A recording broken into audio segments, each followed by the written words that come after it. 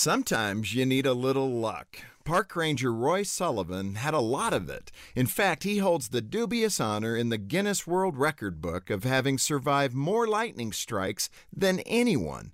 7 to be exact, between 1942 and 1977.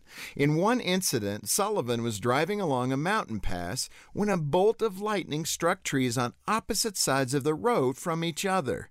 After hitting the first tree, the lightning passed through Sullivan's open windows and struck the other tree.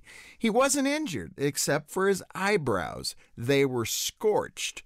In another incident, Sullivan lost his big toenail. And in still another, he received chest and stomach burns.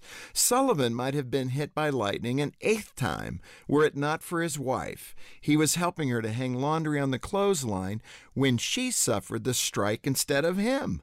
Fortunately, Mrs. Sullivan proved to be as lightning-proof as her husband, and she survived. Some people call it luck. Others call the lightning strikes coincidences, destiny, or God's grace.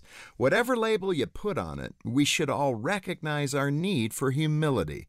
No one gets through life entirely on their own, not without losing some skin along the way, or maybe even their eyebrows. For more to help you thrive, visit FocusOnTheFamily.com. I'm Jim Daly.